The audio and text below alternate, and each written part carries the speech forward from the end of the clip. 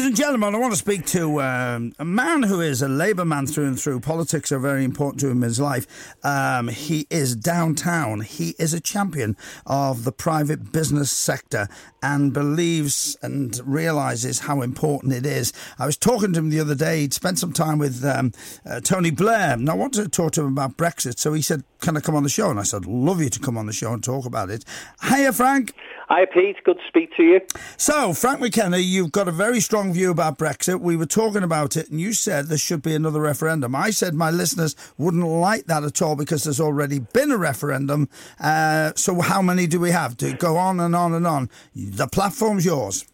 Well, I think that's a great point, Pete, that we've had a referendum in 2016, and so therefore people might well say, how many times do we have a referendum? The only thing I'd say to that is that in 2016, I don't care whether you voted Leave or, as I did, Remain, you cannot say that the facts that were given out during that campaign from the Leave side, and perhaps from the Remain side too, were accurate.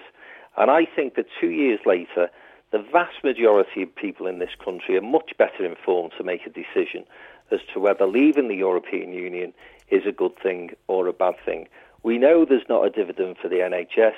We know immigration isn't going to go down. It's just that immigrants are going to come from other parts of the world.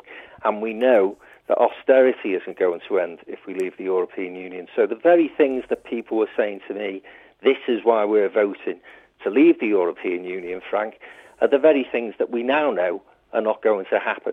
Now, in that particular instance, my view is simple. Prime Minister's been negotiating for 2 years. She's come back with a deal that not only doesn't satisfy the Remain side, it doesn't satisfy the Leave side either. Parliament is basically deadlocked. They don't know which way to go. So we're either going to say, let's have paralysis for the next 2, 3, 4 years whilst this thing is sorted out by the politicians. Let's Theresa May's deal go through, which everybody says is a bad deal, whichever side of the fence you're on here. Or we say to the people of this country, look, you now know the facts. We're going to hand it back to you. You tell us what you want us to do. And I think that's the only way out of what has become a chaotic mess. We are, Pete, and you will know this because you travel abroad as well, a laughing stock. And whatever troubles and tribulations that we've had in the past in this country, I've never gone abroad and been as embarrassed as I am at this moment in time. Because, as I say, we've become a laughing stock. Right, you're a businessman, a very successful businessman. You know what you're talking about. Tell me one thing, though. I'm no fan of Theresa May, but whatever the deal is and whatever and whoever does the deal, 27 countries are not going to give us a good deal because you know, or am I wrong, that it's all going to fall apart. So if we get a good deal, it's going to destroy the whole thing anyway. Or am I wrong? Well, I think this is a great point that you make, Pete, because wasn't it the Leave campaign that was saying this is going to be the easiest deal ever? This is going to be the most easy deal to deliver to the people of Britain because the European Union will be desperate to keep the United Kingdom as a close partner. Now, we know that's a lie as well, so we can add that to the list of the 3 lies that I mentioned earlier. But again, what I would say to you is this. Theresa May has not come back and said this is the most fantastic deal that anybody will ever be able to produce. What she said is, this is the best deal I can negotiate. And again, I think what people like Tony Blair and right through to Jeremy Corbyn, in fact, probably Boris Johnson as well, would say is, well, if we'd have been negotiating this deal, we wouldn't have started from where you started, which was, let's exit the European Union and then start to talk about a trade deal. Well, once we've exited, Pete, we've got nothing. We've got no vote, we've got no veto. The European Union have got no reason for us to be a close partner once we've exited anyway.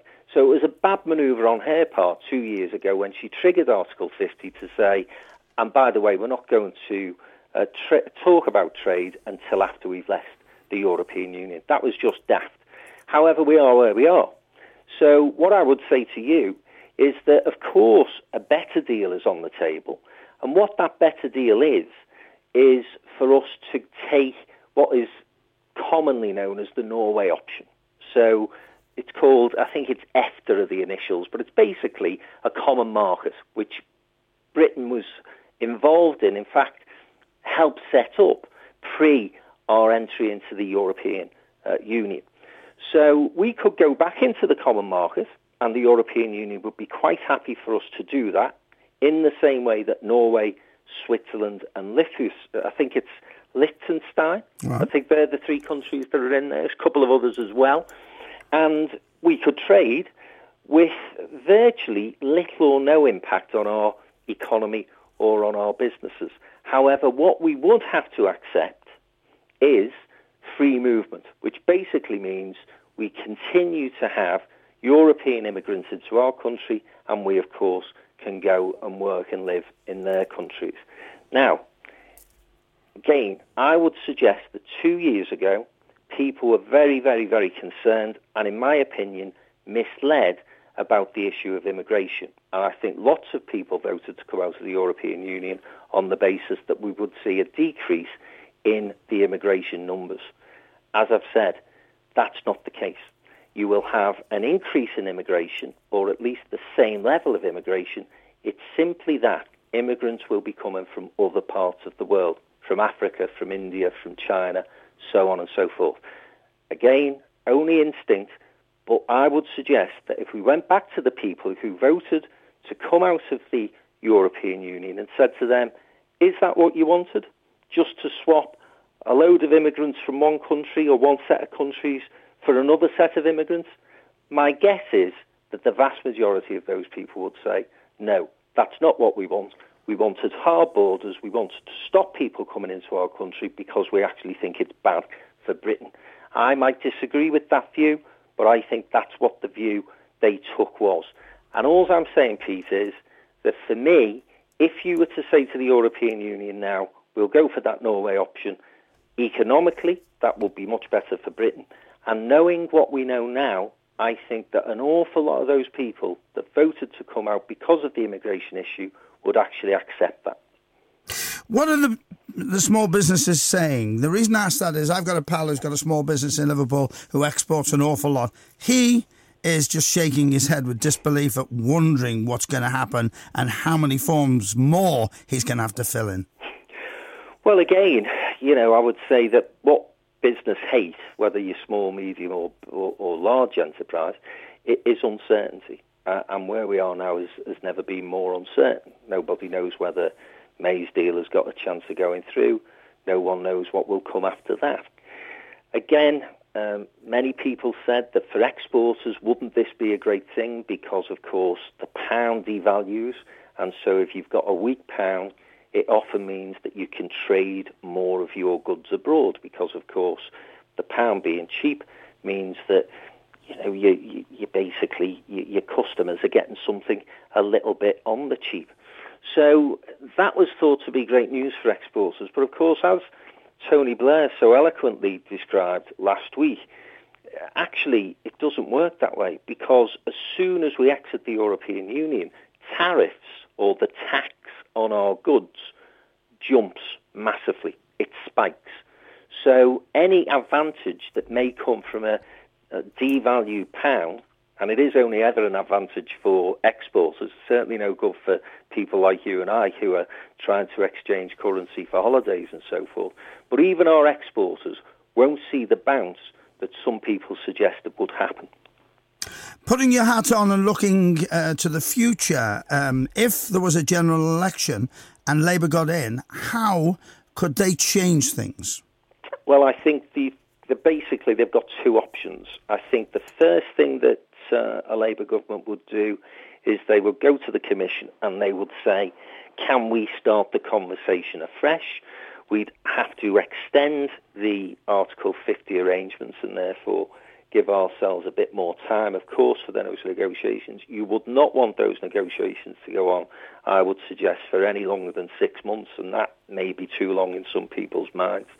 And then I think, ultimately, Corbyn, MacDonald and co would actually say to the people of Britain, we think the best deal is the Norway option, because Labour's objection, and there are people in the Labour Party who object to being members of the European Union, their objection is largely around the rules and regulations and the fact that the European Union can on occasion dictate what laws we have to accept and abide by.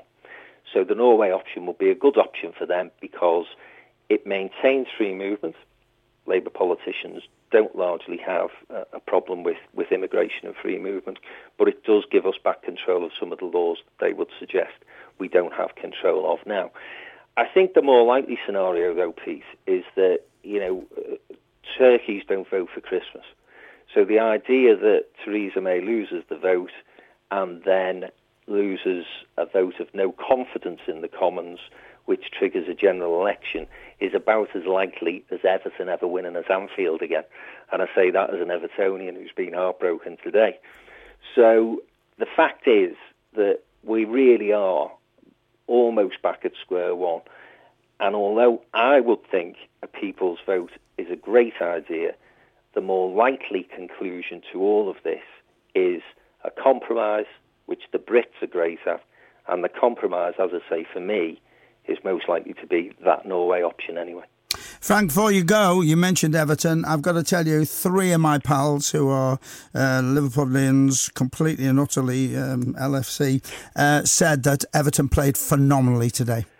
They did. They played very well, and they're playing against one of the best Liverpool teams that I've seen in a long, long time. I think it's credit to the new manager and some of the players that he's brought into the club that they've been able to give Liverpool a game and go toe-to-toe today, which was great to see.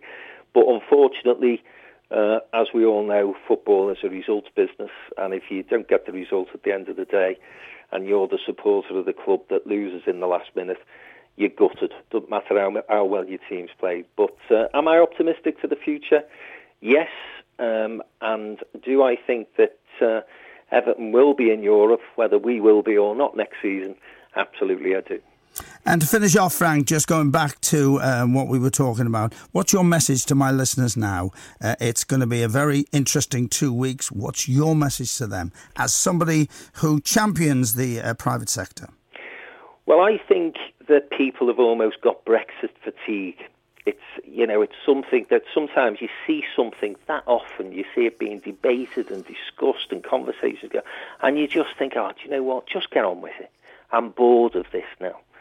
I would just ask them for the next 2 weeks to pay attention to what's being said. I know it's hard, I know it's complex and it's complicated, but at the end of the day, the decision that we take about our future with the European Union will impact on us, not just for the next couple of years, but for the next 50 years. This is a generational change that we're talking about.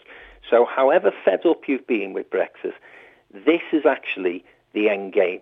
As I say, I can't see this dragging on much beyond March now, and I think people need to know what we're getting into. And I promise you this, Pete, again, whether you voted Remain or whether you voted Leave, nobody voted for the deal that Theresa May is trying to get through the House of Commons at the moment. Frank McKenna, thank you very much.